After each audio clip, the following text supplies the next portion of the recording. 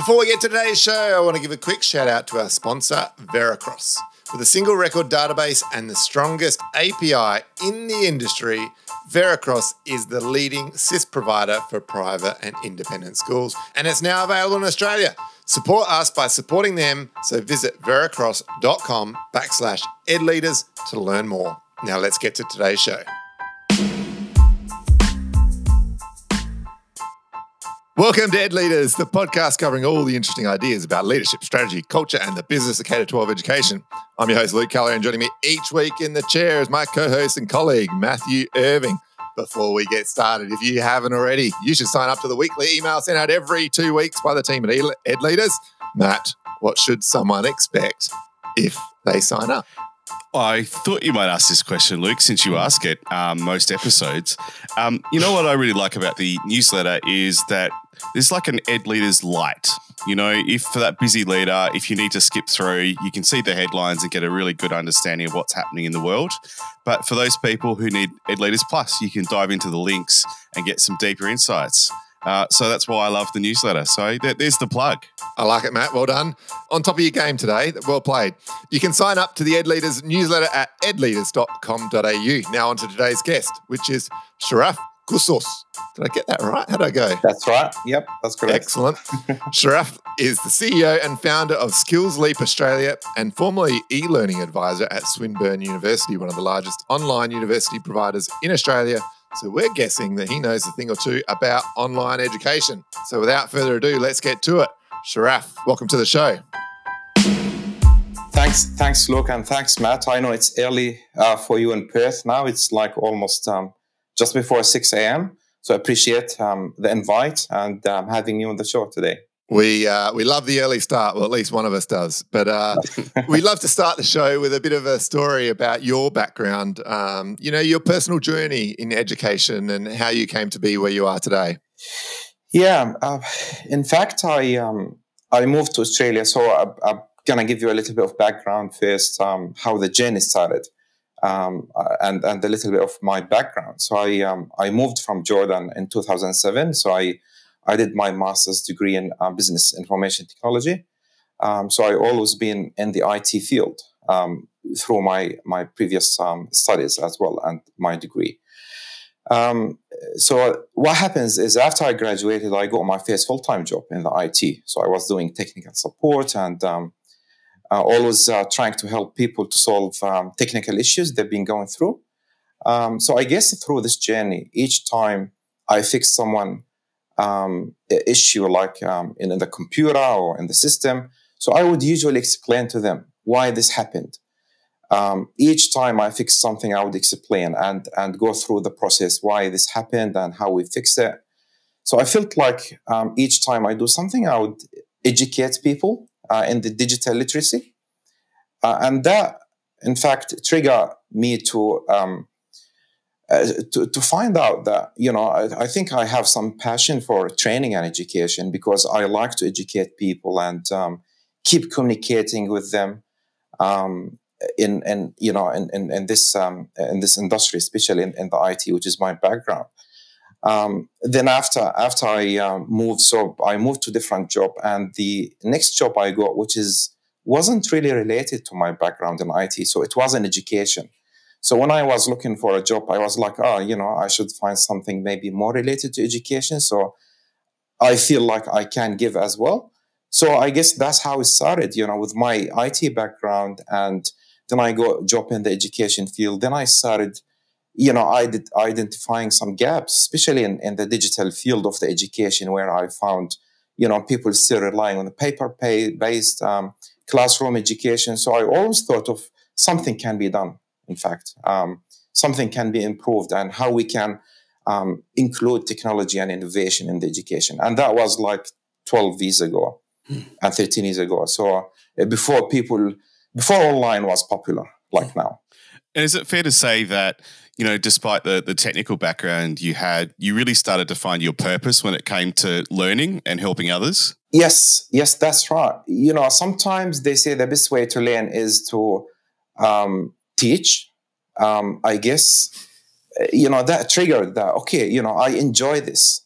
That gave me sort of like satisfaction. So I enjoyed when I explain things to people, create a learning plan for them.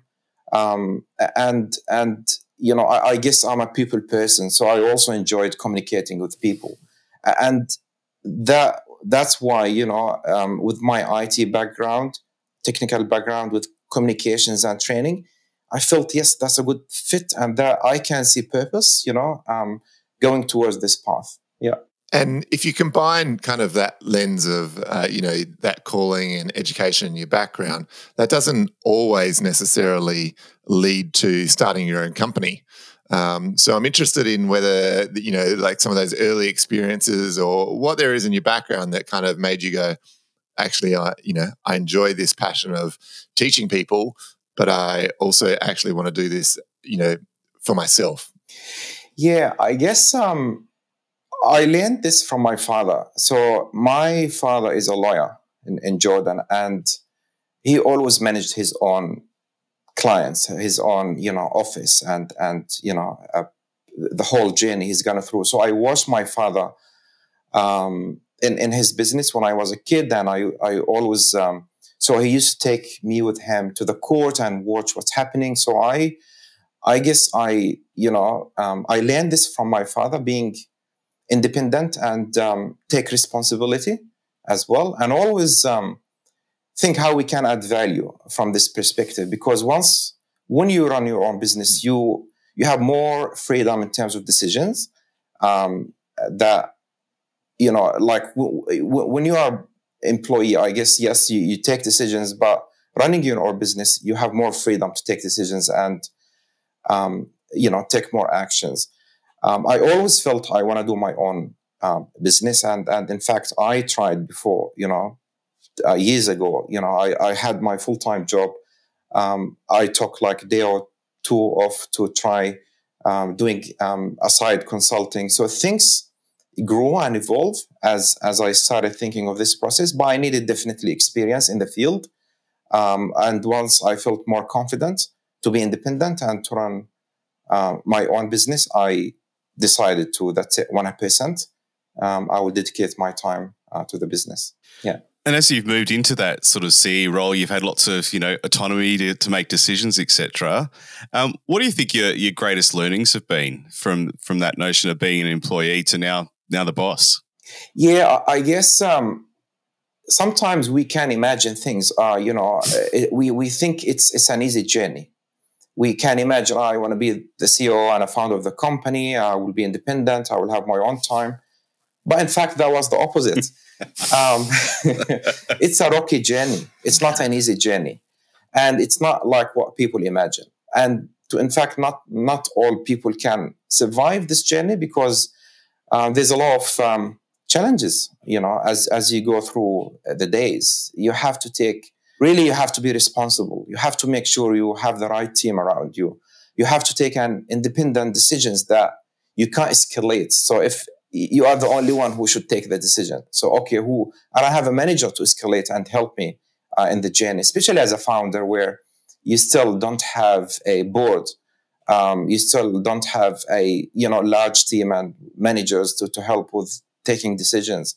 So it relies a lot on you. There's a daily learning.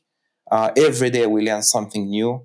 And I guess it's very important to get feedback from people in terms of some decisions you've taken, some behaviors as well. And, we consider this feedback and improve as we go. So it's evolving journey. That's how I see it. And if you took that a step further, you've kind of been in this role for 4 or 5 years. Like, where do you think that the leadership role will evolve as a CEO over the next 5 years as your company kind of continues to grow? I think the plan in the next 5 years is to take myself away from the detailed and operational work and create more leaders, delegate the work, and delegate the work to the right people and get them to make decisions and run the system. So there should be some sort of system that doesn't need me all the time, that has the right people in the system, and have the right leaders as well. Yeah. And, look, we're talking a little bit about your background. We're talking about your sort of business, and we don't necessarily know a lot about Skills Leap Australia. So for our audience, wondering if you can, maybe give us the elevator pitch of what Skills Leap Australia is all about. What's your vision? What's the mission for the business? Yeah, thanks, Matt. Skills Leap Australia is education technology and e-learning solutions company. So we develop educational products. We provide learning management systems. We also design the learning management systems to streamline the user experience and the user interface.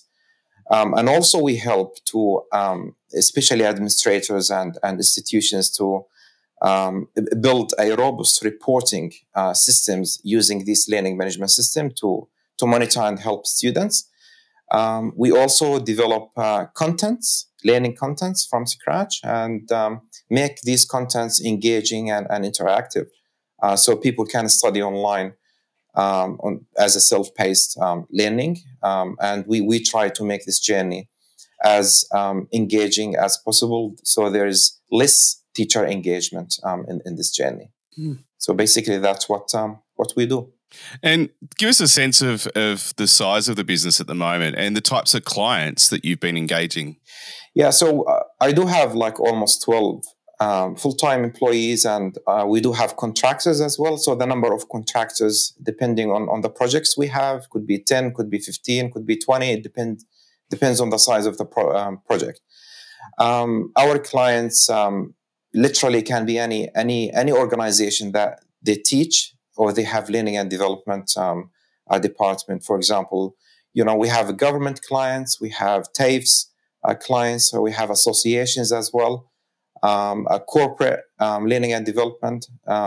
So basically, institutions and corporate that they deliver training and they develop training as well.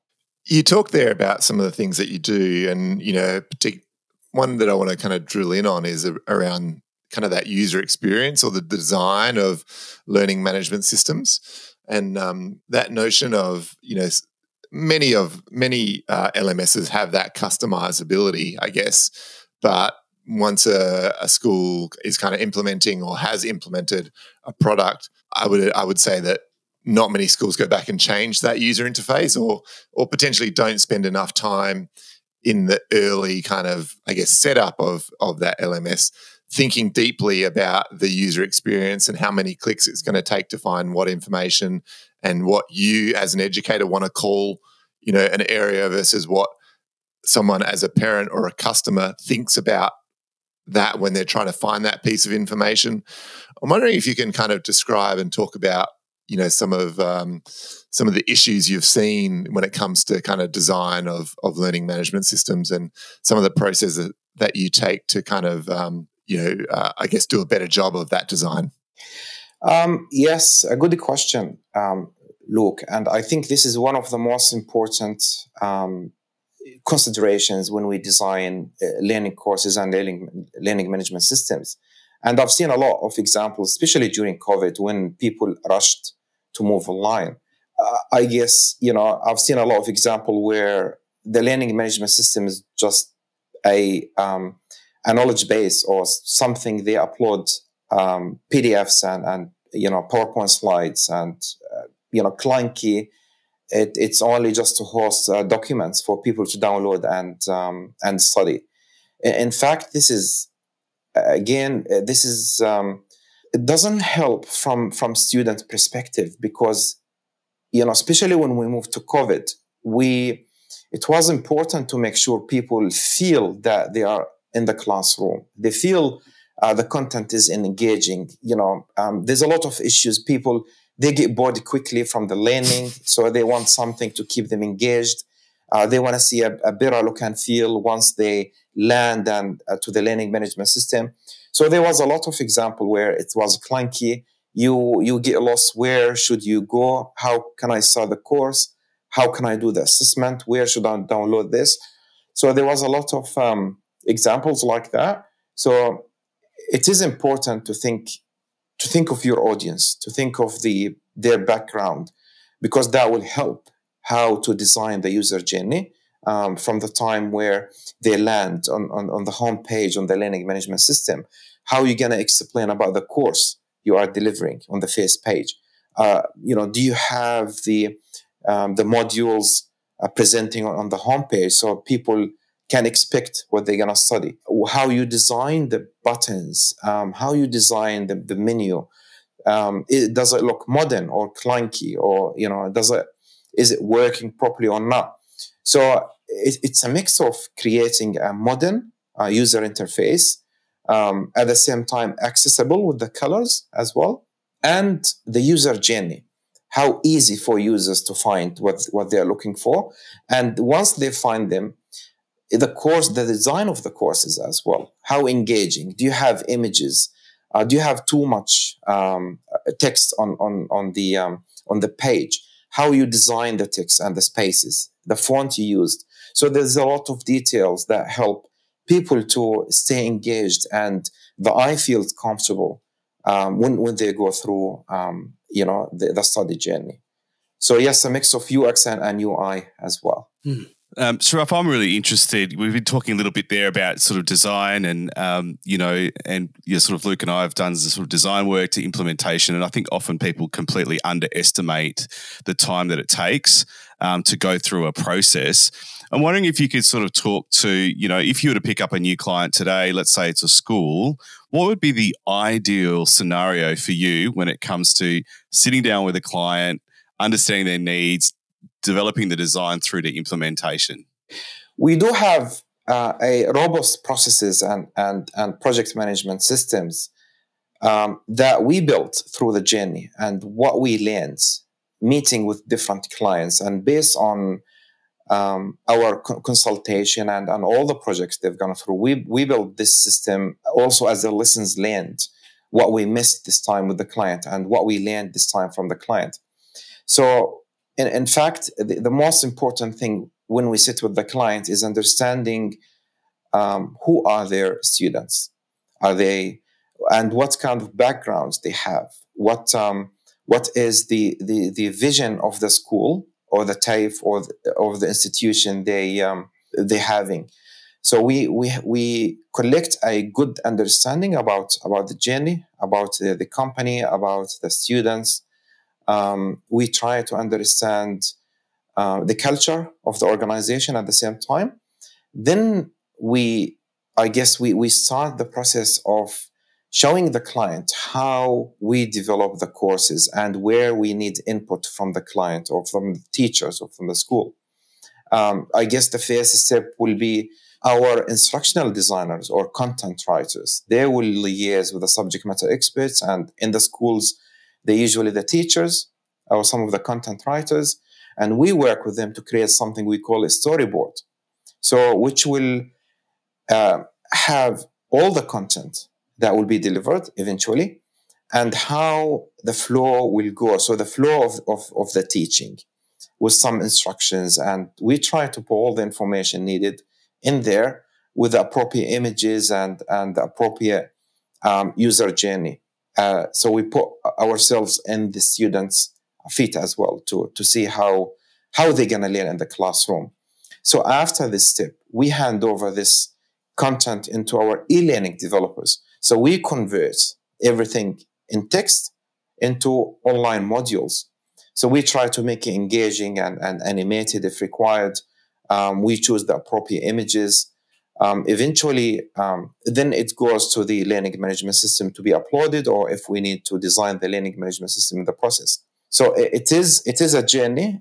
It takes a lot of time, and I guess it is important to have a quality assurance, stages each time you finish some piece of work. So that has to be reviewed. You have to make sure it's being checked properly and it does meet the client requirements. It has to be checked against accessibility as well, to make sure people using the keyboard, they can go through the content. People with hearing impaired, with visually impaired people, they feel comfortable to go and read the content as well. So we make sure we have the appropriate color contrast. We have to make sure that everything has text alternative as well. So if someone is running, text reader on the screen, so they can listen what's on the screen. So there's a lot of consideration through the process to make sure it's being checked, and also we update the client with each stage we go through. So we like to be agile from this perspective. How many clients do you work with have, a decent understanding of some of those things that you've just described, like the text reading on the screen, or, like that it's going to be that people can listen to it? Do people come to you with that understanding, or is that something that you've got to educate most organizations on because they've actually just never thought about it? In fact, we still need to educate people on this, with the web content accessibility guidelines, and also it depends on the background of their students. I've seen clients who are aware of this, but they don't know the details. I've seen other clients, they are not aware of it at all. So part of the process, we have to make sure we communicate the web content accessibility guidelines with the clients. And we have to make sure, because sometimes some clients would have their brand guidelines, or they would say, okay, we need these colors to be included in the course, we need to develop it. But we would say, but this is not accessible. So, they will be a little bit confused what that means. So we have to explain to them that, no, these colors don't work. If someone is, with some visual issues and they can't see the colors properly, and so we would need to explain the mix of the colors and the degree of the colors they need to present. So I guess part of the journey with the client, when we start, we have to explain to them this, so they are aware of why we did not necessarily go with their colors and why we're proposing a new colors, or there's an extra step of text, alternative text as well. Yeah. It's interesting, I can just sort of hear that, there's a little level of tension around brand, that things have to look a particular way. But then when you actually ask the question about, well, what is this going to be for the user? There's a bit of tension there. Absolutely. And that's where sometimes you need to convince the client this is the right way to do it. Yeah. We've talking there about sort of the design process. I'd love to sort of pivot into then the learning process and experience. And I've seen often this notion of great online learning sort of is sort of anchored to, I guess, adult learning principles. What do you think are the ingredients to a successful online learning experience for students or learners? The first thing I think is being student-centric. Like when you create a learning, you have to think as a student as well, and to see once the students start the journey, how they're going to learn and what they want to learn as well. So it is important to design the course and develop the contents and thinking of the student. I guess also it's important to think of the user experience, which we talked about it before. So student-centric, user experience is important, making the content engaging and autonomous. So for adult learning, you rely on the learner to do the work, and with the minimum engagement from the teacher. So I think building a content that requires less engagement from the teacher, relying on adult learning. Building a content are engaging by including videos, including discussion forums, so where you get the students to communicate and discuss certain topics with themselves as well. And as a teacher, you only a facilitator and mentor of this journey. So including a discussion is important as well in the journey. Having some quizzes each time they finish a topic, a few questions to keep them engaged and to think of what they studied. It is important. So, there's a principle for the andragogy as adult learning to be considered when we develop the learning journey. Yeah, I think that identity piece is really interesting for teachers, particularly in the online context. And I think some teachers found it really hard to pivot to online learning in COVID, and they kept their identity as teacher, as instructor and expert, rather than teacher as mentor and facilitator. Was that a bit of your experience?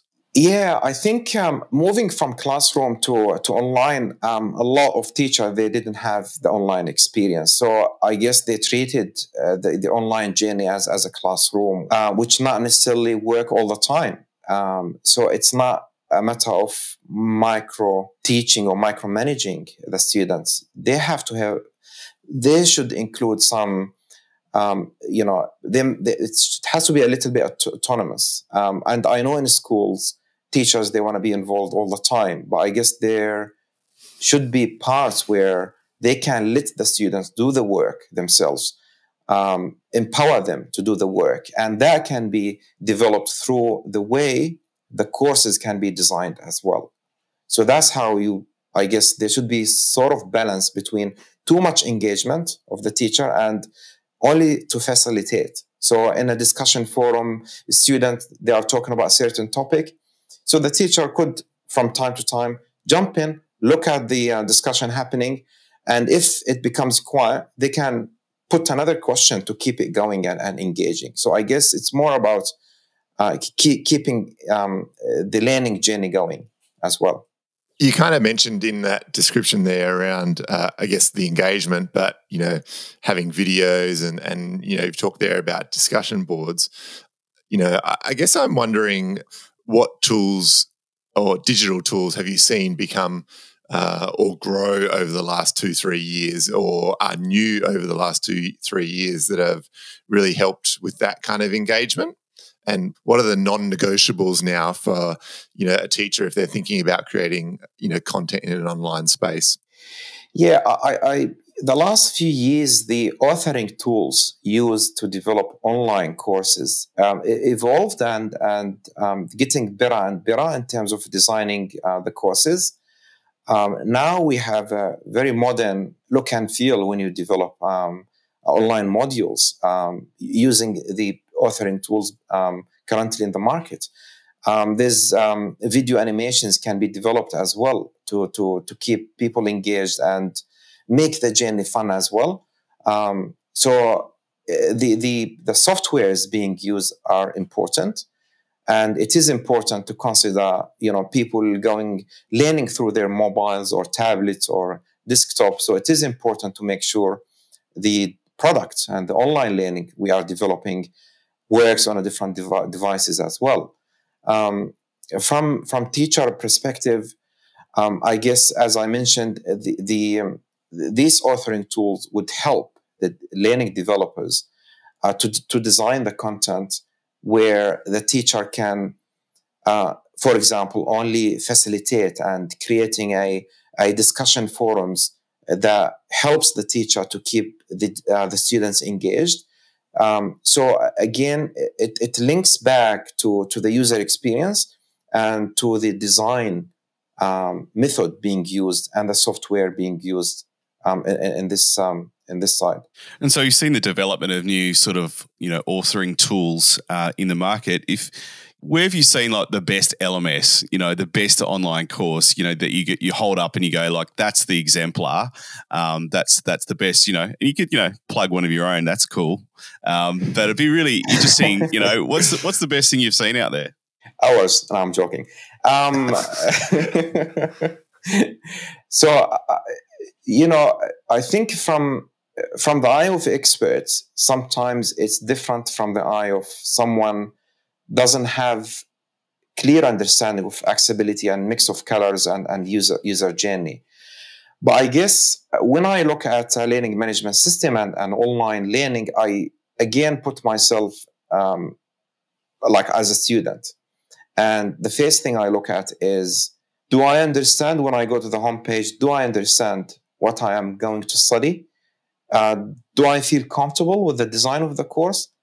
Can I find what I'm looking for? So I guess this is one of the important things I see when I look at learning management system. And definitely I've seen beautiful examples in the market, and I can see how innovative those people developed the student journey and the way the learning management being designed. So there is no struggle for with the students to find what they're looking for. And I guess it's fun. I've seen a lot of fun and engaging content where you just want to keep going and you just want to click next, click, okay, do this. This is a fun activity. I want to try this one. So that's where I see, I enjoy when I look at other people learning management systems. If you love what we do here at Ed Leaders, then please support us by supporting our sponsors. And today's episode sponsor is Veracross. Is your school ready for the modern age? Well, we've got good news for you. Veracross, the leading SIS provider for private and independent schools, is now available in Australia. Trusted by hundreds of schools in more than 30 countries around the world, Veracross is the only 100% cloud-based single record database built exclusively for private and independent schools. It's one system for your entire school. Integrations with popular edtech solutions like Schoolbox, Pixevity, and Digistorm enable seamless workflows and easy to access information. Plus, their in-country data center improves network speed and privacy, so you can rest easy knowing your school's data is secure and protected with Veracross. Make 2023 the year your school moves to the cloud. To learn more about Veracross, visit veracross.com/edleaders. That's veracross.com/edleaders. And it would mean the world to us if you or your school's director of IT check them out. Now back to today's show. I guess for those out there who, may be used to being in a face-to-face context, or putting a Ed Leaders hat on and say we want to create a course for teachers, where can an educator go to learn more about these kinds of things that you're talking about? Because I don't feel like there's too many courses out there that is going to tell me that I should use 18 font Arial instead of 16 font, Courier, as an example, or I should use this shade of dark grey instead of that shade of black. Where can people learn more about these types of things if they're interested in developing better online content? From Skills Leap Australia perspective, we try all the time to educate people in this by posting articles from time to time on our website, on our blog, to educate people slowly in terms of what's happening in the e-learning industry, and what are some of our articles could be technical, other articles could be more strategic. So we try to do this ourselves as well, and I encourage other e-learning companies to do the same, to educate people. So I think it's important to do it internally. And also, I would advise people to search. Just search and ask. There are content online they can find. Searching for if someone is developing the course themselves. Just search. Google it. What is the most appropriate font size to develop this course? What is the most appropriate color? So they can ask questions and they can get the answers. I would recommend people not to rely on their own judgment when they build learning courses. So I would advise to search and try as well. Yeah, we all love our own stuff, isn't that funny? Yeah. We sort of talking a little bit about sort of the notion of skills. And Sharaf, I'm really interested in your take. Right at the top of the show, we talked about digital literacies. And as we're educating people, well, let's just sort of think about students and even adult learners.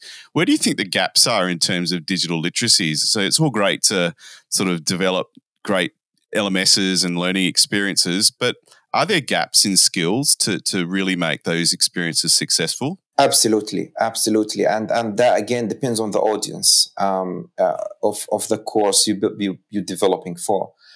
I guess to consider digital literacy, for people with low digital literacy, it's important to provide as much guidance as you can when you design the courses. For example, when you develop a particular online course and you want people to click on a certain button, or you want them to click next or to expand accordion. Some of the examples we use is a moving hand that would guide people, okay, click here. So it will move, then disappears. So people would know, okay, there's something I have to do here. So they will try to click. Provide help, a button on the pages as well. So people, if they're struggling to do certain activities on the learning. They just can click help and it does explain about this particular activity. Also, it is important to provide a tour. So for people, for example, accessing the courses for the first time, so you can provide the layer of a tour on the top of the software they are accessing to guide them. Click here to access the menu, click here to go to the courses. So making the user experience as easy as possible when you design the courses and providing the guidance. Even the look and feel and the design of the page when you develop the course, you have to make sure it's clear. This is a button. How are you going to add shadow on the button so people would know some actions need to be taken there. Clear and large text size as well. So there's a lot of consideration for people with low digital literacy. And again, some people, they still need some support from the teacher. So we would provide a message also to the teachers if people really struggling with this. Maybe it's time to perhaps guide them a little bit. But from design perspective, it is important to consider people with low digital literacy to have the appropriate design and not making the pages too busy for them. Yeah. I'm interested in kind of looking at the other side as well, Sharaf, about, from an educator's view, who the students have now, interacted with the course, like they've been on the discussion boards. You've got that 1 or 2 kids that have dropped 1 comment. You've got 15 kids who have dropped 10 comments and 3 kids that have dropped 48 comments, and you can see that some kids have watched a video. You can see that some kids have spent 3 hours on the page and some have spent 18. I'm wondering if you could describe, whether there's any best practice or what some of the tools are out there that helps a teacher understand, the student's understanding. Obviously, there's, little pop quizzes and things like that, but, the understanding and the engagement in a discussion board and how important that is towards, potential assessment and things like that. Good question, Luke. And I think it's important part of, in the online journey. And it's like a student is not participating in the classroom, how you need to make sure the student is engaged.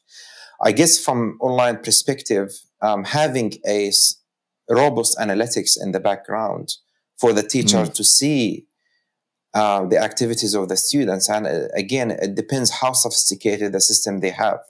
For example, there's analytics that can tell how long the students spent on this particular page and how active they are. There's a star rating system against each student. And also they can see how active in the discussion from the analytics as well. So there are tools can be developed to help teachers monitor the students. So this is from technical perspective. Now, from teacher and engagement perspective, there's something I call it the art of weaving, WEAVING, weave. Weave means the teacher should monitor the discussion forum and to make sure that it keeps going. So, for example, if someone is not engaged in the discussion or just they said only one sentence, so they could throw a question to the group and tag this particular person by saying, what do you think about this? So I think tagging those people are not engaged is important to make sure they get notified and they can see their name. So that means, this call for action, I have to do something, I have to post something. So the art of weaving is important to keep the discussion going and mentioning other student names in online forums. That will keep the journey and the discussion going. If the student doesn't respond at all, I guess, a private message on through the learning management system to check, hey, how are you going? Is there anything I can help with? I tagged you. Would you like to participate? So that's another level if they're still not engaged in the discussion to do. It's a really interesting contrast, I think, between, that notion of how engaged is a student in their learning versus how much knowledge do they have of the topic that I'm teaching. Because a student can be in that class and probably already know everything that you're teaching them and therefore then be not that engaged, but still might get 20 out of 20 on the test. And I think that's a really interesting kind of, I don't know, a concept for teachers to think about, because often assessment, in education, particularly in schools, a bit different in university, because sometimes they attribute 10% to a participation mark. We tend to think about it more like we'll separate it out to an effort or an attribute. But it's a really interesting notion around that online, concept of engagement versus understanding. Yep, absolutely. I think still helping students to communicate is important, especially after they finish school and go to university and go to the workforce. And as you know, communication is important. And if the teacher would feel someone is very smart but not communicating properly, I think they should keep supporting them and not just relying on, okay, they're smart, they can't figure it out. It's not like that. And we know, all of us, that being in the industry for a long time and communication is the key. I want to sort of zoom out. We've just sort of, I guess, we're touching on that notion of what does success look like. And I'm really interested, you've gone through the design phase with a client, you've gone into implementation, we're seeing sort of students and learners engaged. How do you then sit with a client and then, I guess, evaluate the overall impact of the innovation of that learning management system? Yeah, good question, Matt, as well. And this is part of the processes we have after we hand over the product. So I guess there's two aspects from a success perspective. First of all, there's the technical success. Is everything working as it's supposed to work? Like no dramas, no technical faults, things going well, everyone is happy. So that's the first feedback. And I guess the second... It's technology. It's always like that, isn't it? Exactly. Then we look at we usually recommend to the clients to include a survey for the student after they finish each course to provide their feedback and their opinions about the course, how engaging. We ask them a lot of questions in terms of from technical perspective, from student journey, from content perspective. So we do rely on students' feedback, and also we would ask teachers what they think. So after a few months, so after they run the course, we will meet with them again and look at the survey outcomes, and also we discuss with them what they think of the results, where they think we can improve in the journey, and also what they think about the student feedback on the courses. So that's how we measure the success, because we really need to have a proper measurement criteria so we can measure against to make sure everything is covered in the journey, from content perspective, from technology perspective, from user experience perspective as well. I'm interested in that kind of, you've talked there about just the first initial iteration of the success. How often should schools and organizations and facilitators, for that matter, be reviewing and actually starting from scratch again, or changing their their overall feel and look of their LMS? Is that something that should happen on a regular basis every year for a facilitator, or every couple of years for a school? How often should a school be really taking a deep dive into their LMS structure and their UX and UI?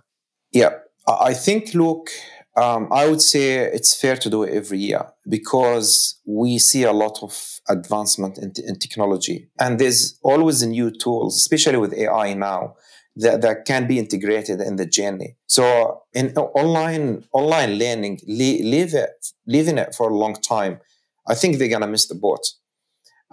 It is important to have this regular check and looking at the feedback, going through the system again, see what they can improve based on the lessons learned through the year. I guess it's a good timing during the school holiday to go through this journey every year, where they have time to review the existing systems and content they have. And based on this, what lessons learned, it is important also to have the lessons log for the teachers and the administrators of the school to record what went wrong, what went right. So in this case, by the end of the year, they have a list of things they learned from the students and from each other where they can improve. Do we really need to revamp the whole system, or we just add certain parts, or we just improve the design? So a lot of things I think can be discovered through the lessons learned over the teaching year. No, I'm just fascinated by the lesson log. I think, that notion of a life cycle, I think we've often thought about life cycles in terms of projects, tech projects, whatever it might be, as being 3 to 5 years. But I think, what you're sort of challenging there is, you really need to be doing it every 12 months because the landscape's shifting, and you're going to get further and further behind the longer you leave that. So I just find that really interesting because I think particularly schools don't think in 12-month blocks when it comes to tech. I think we think a bit longer than that. So I think that's a great challenge.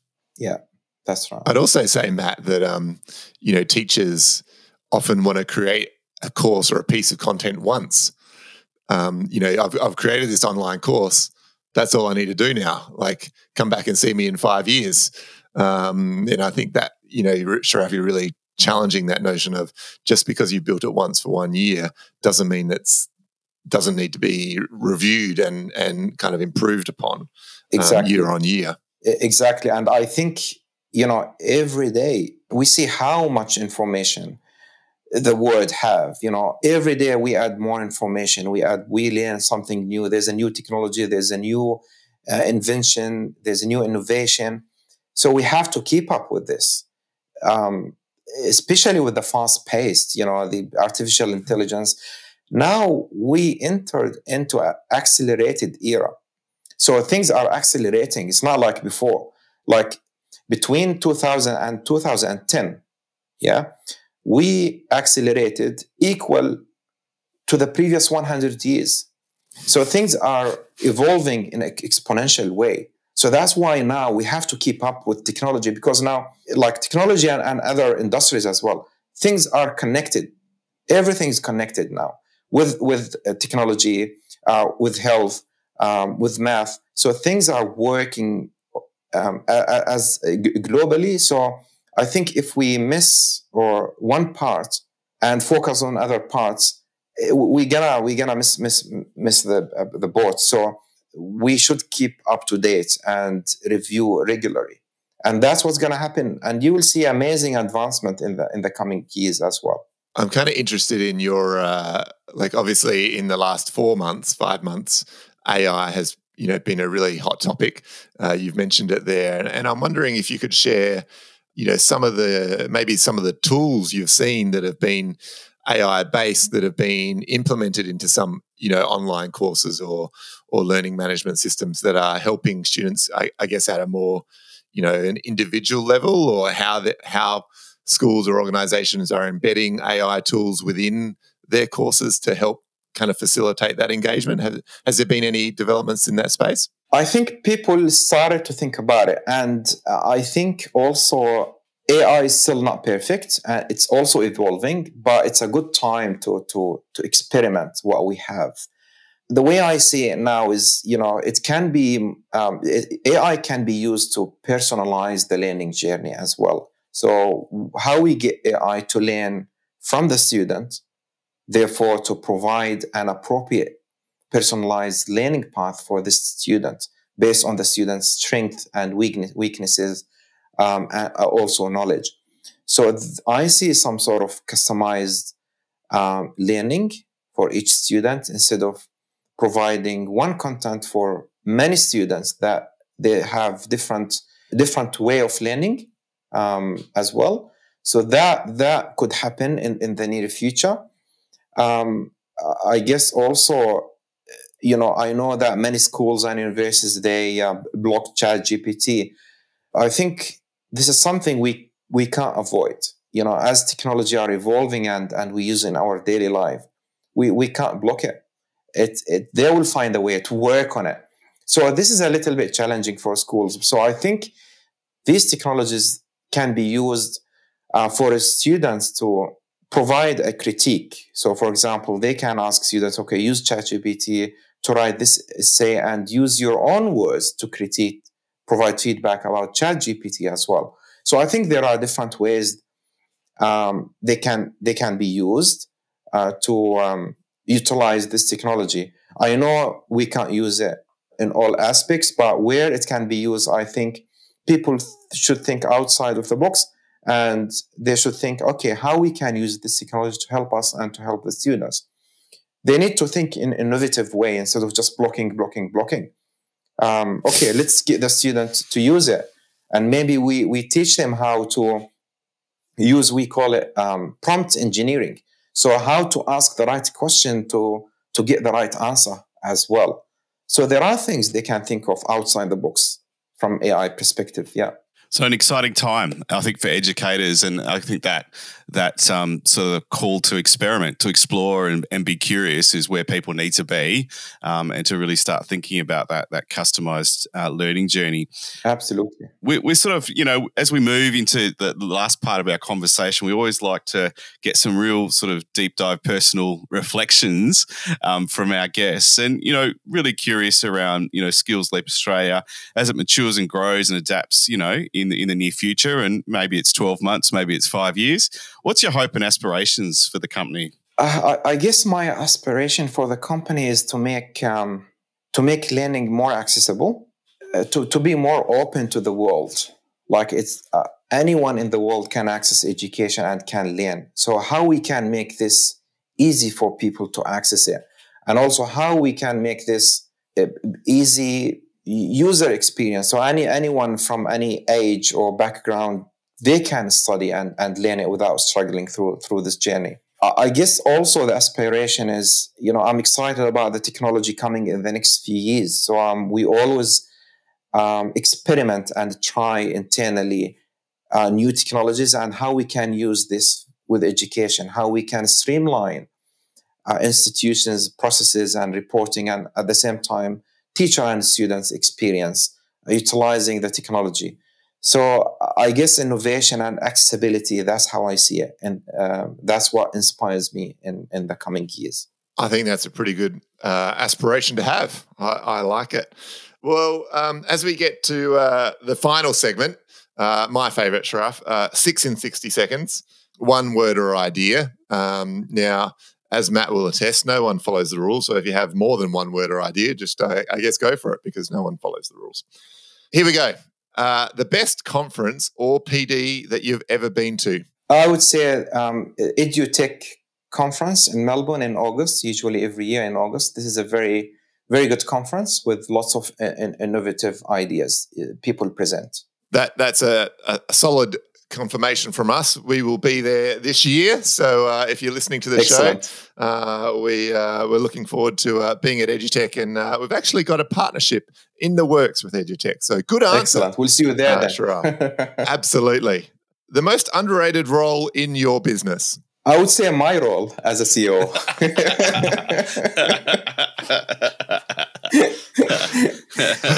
People don't know the struggle we go through. Yeah. It's the most misunderstood role. Yes, that's right. I like that. Hey, yeah, well played. The most inspirational speaker you've ever seen? Jordan Peterson. If you could change one rule or one thing in education or the edutech industry, what would it be?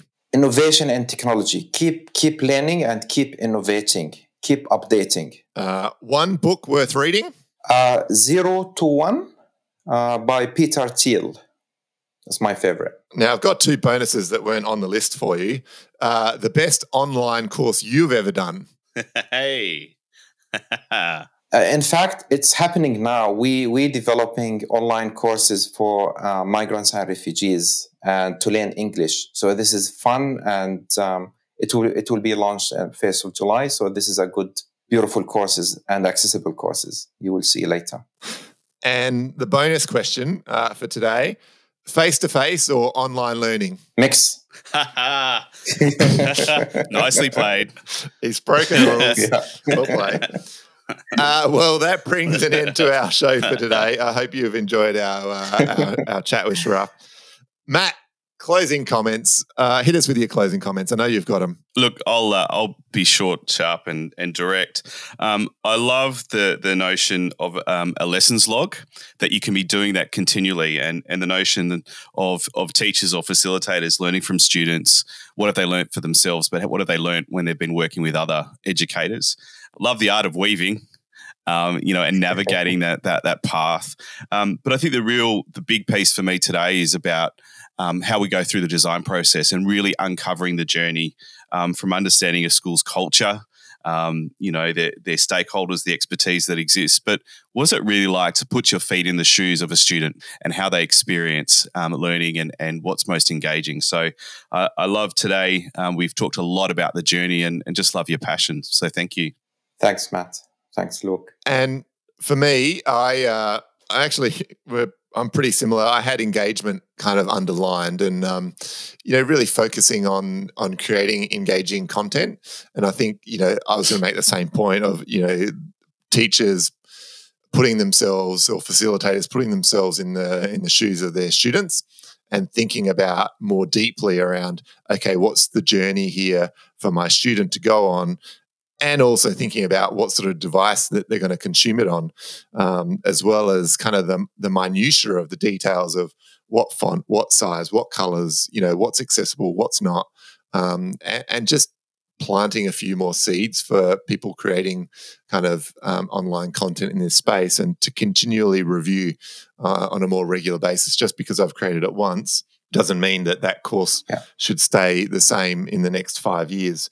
Lots to take away for today, lots for people to think about, and I think the audience will really appreciate the insights that you've shared about the process that you go through, but also more broadly that they can think about when they're designing kind of online content. So with that, Sharaf, thank you so much for giving up your time to be on the podcast. If the audience out there want to connect with you, learn more about Skills Leap Australia, where can they do that?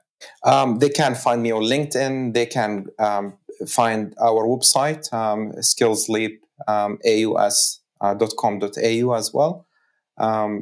We are active on LinkedIn, and we always keep posting articles on our website. So make sure you go and learn from what we post there. And check you out at EduTech. Yeah, absolutely. In late August. In August. So thanks, Matt, and thanks, Luke. I appreciate the time you spent, and I appreciate the invite as well on your show as well. And good luck for today, and hopefully we'll see you in a few months' time. Excellent. Thank you. So for the audience out there, please remember, if you haven't already subscribed to the show, please do so on your favorite podcast player, and share the love and tell a few of your colleagues, or maybe the person responsible for your next PD day, that you should be listening to this episode of Ed Leaders. As I mentioned at the top of the show, if you're not already signed up for the newsletter, please do so at edleaders.com.au. We issue every 2 weeks. Thanks again to the sponsor of today's show. We couldn't make this content without them, so we would be entirely grateful if you spent a couple of minutes of your day going to their website and checking them out. It helps to make this professional learning free for you. So please check them out. You can connect with Ed Leaders and both Matt and I on LinkedIn, where we'll keep you up to date with all that we're up to. Thanks again for listening, and we'll catch you next week. Go well.